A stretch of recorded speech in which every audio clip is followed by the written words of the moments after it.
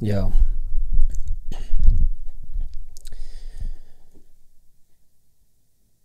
I wanted to post a video about story. Lately I've been a lot more into the craft of screenwriting.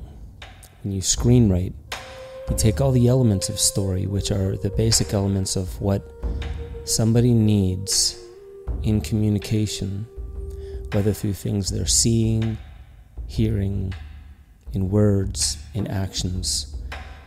You're taking the basic elements and going through an arc. You're using those forms of communication, and then it's on a medium. It's either painted on a canvas or in a film.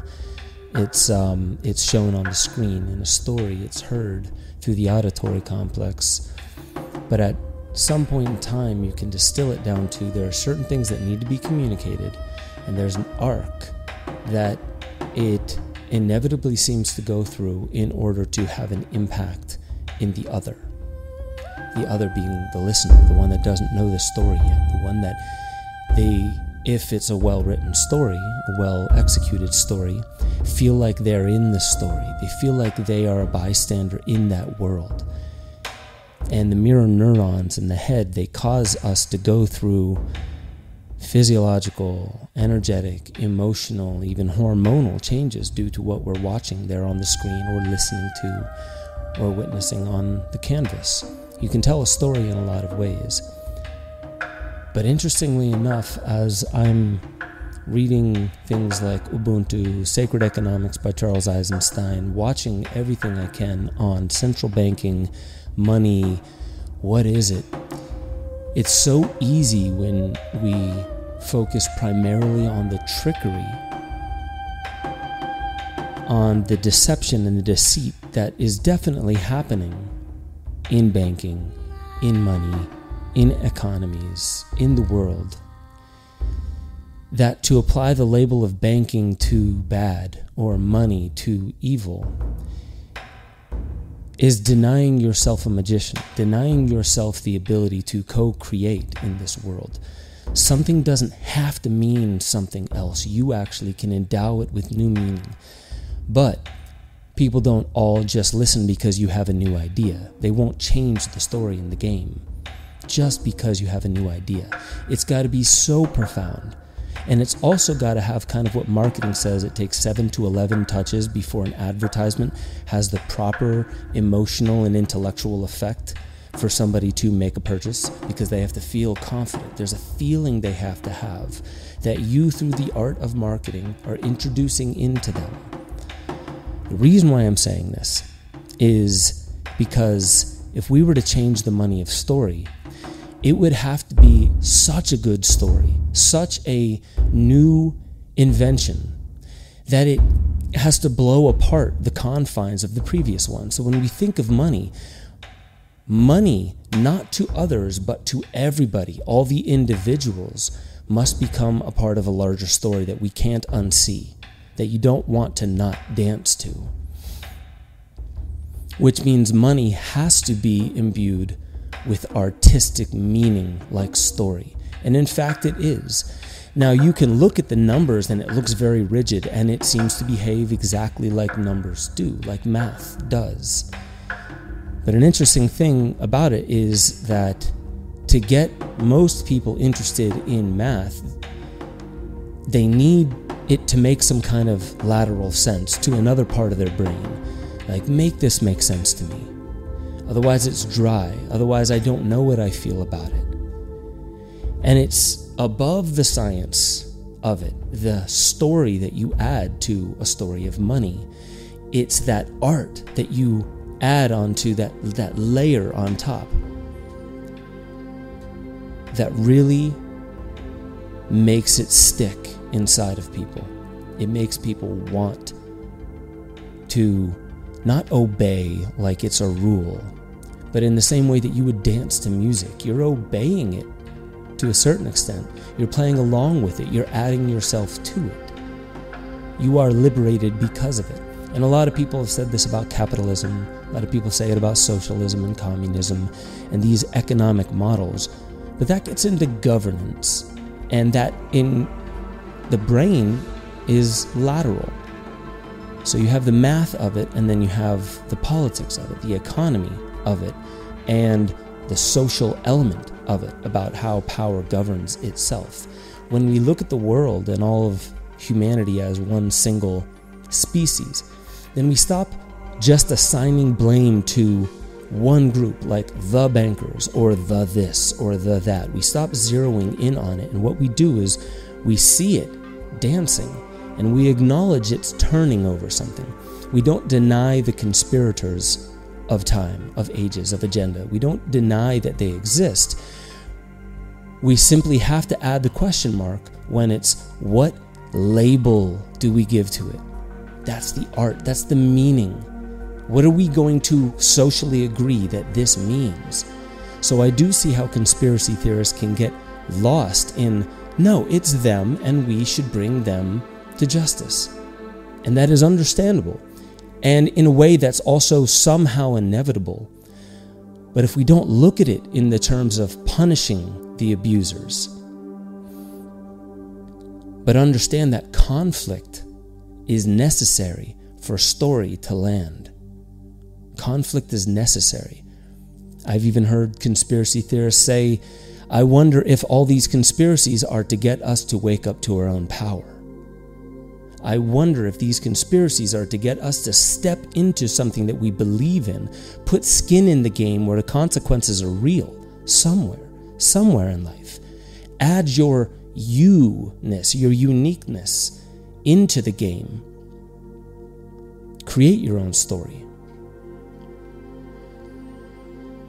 I've been hung up on that one, on the money one. I've been hung up on the looking at it like facts and figures and inflow and outflow, and not that those mechanics don't work. Ask anyone who's gone to screenwriting school. When they follow the formula, that does not mean the end product is going to be a good story, well told. Because it's not just good enough for a good story, as my screenwriting teacher said. He said it has to be a good story, well told. There is a difference when you're playing the guitar and singing between executing the song properly and playing it well. You can hit all the notes. You can hit all of those notes with the voice, with the guitar. You can make it spot on. You can even give it a little swagger so it doesn't sound too robotic. But at the end of the day, there's an X factor. There's this feel. And if it doesn't have the feel, you miss the point. The soul is gone. I'll end with this. Rudolf Steiner in Anthroposophy says that there is an Ahrimanic force and a Luciferic force. Ahriman is the more rigid, structured, contracting, calculating, cold, Saturnian kind of god. And Lucifer seems to be this expansive, openness, seductive, but also has its dark and sinister aspects to it. That these two opposing forces are like dragons. One white, one black, one yin, one yang. And they're always fighting.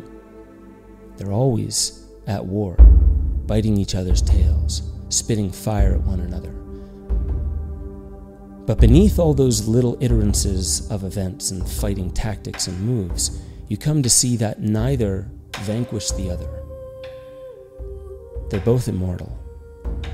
And perhaps they're not fighting, it's a dance. See, the conspiracy theorists that I also agree that I must be among to some degree, on some level,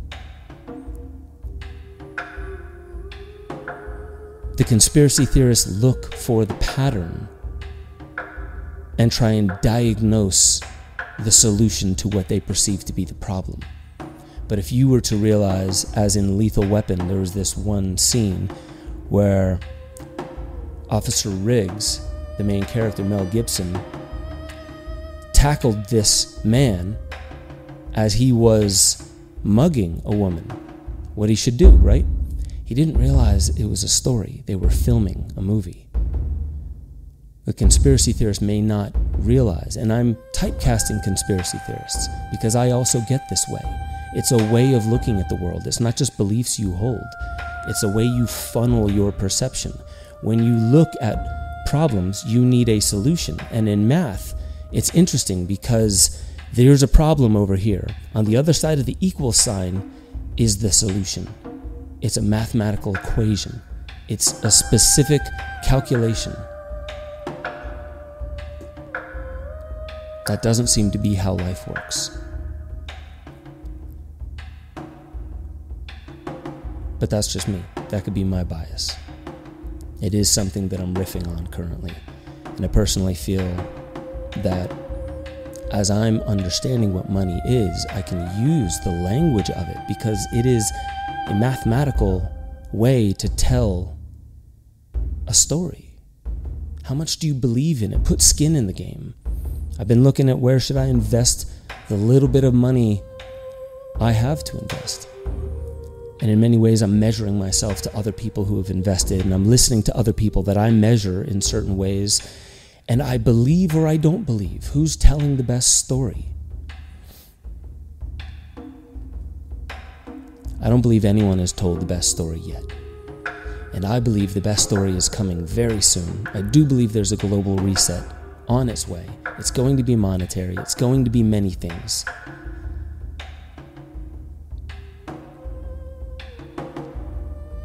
I just don't believe that we don't get a say in the matter.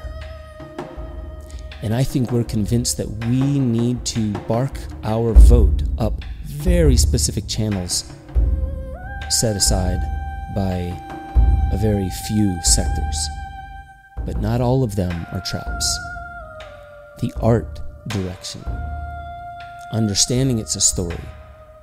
So it's not just about diagnosing the problem, it's how do you tell the story, the solution, or the greatest ending, the twist ending that just blows your mind and you realize, holy shit, I'm in this movie too.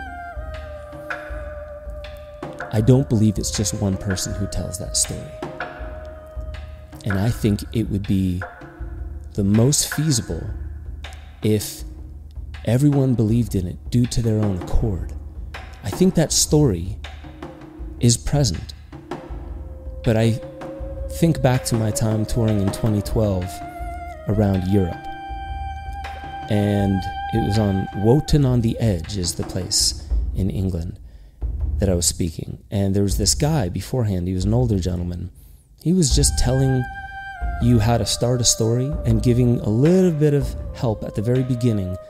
Here's what you do when I'm done. You take it, you fill in the blanks, and then you give it away, and you give it away, and you give it away until it becomes our story, no one person's story. And in a way, that's what communism supposes. In a different way, that's what capitalism supposes. In many ways, that's what all things could be. I don't think the solution can ever be vanquished. I think it's right in front of us. But I think we're going to war too much, and we're not simply singing the song. We're not telling the story. That's what I hope we can do in the coming days, months, years.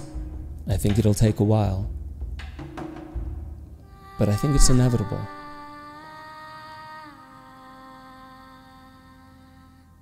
I'll leave it at that.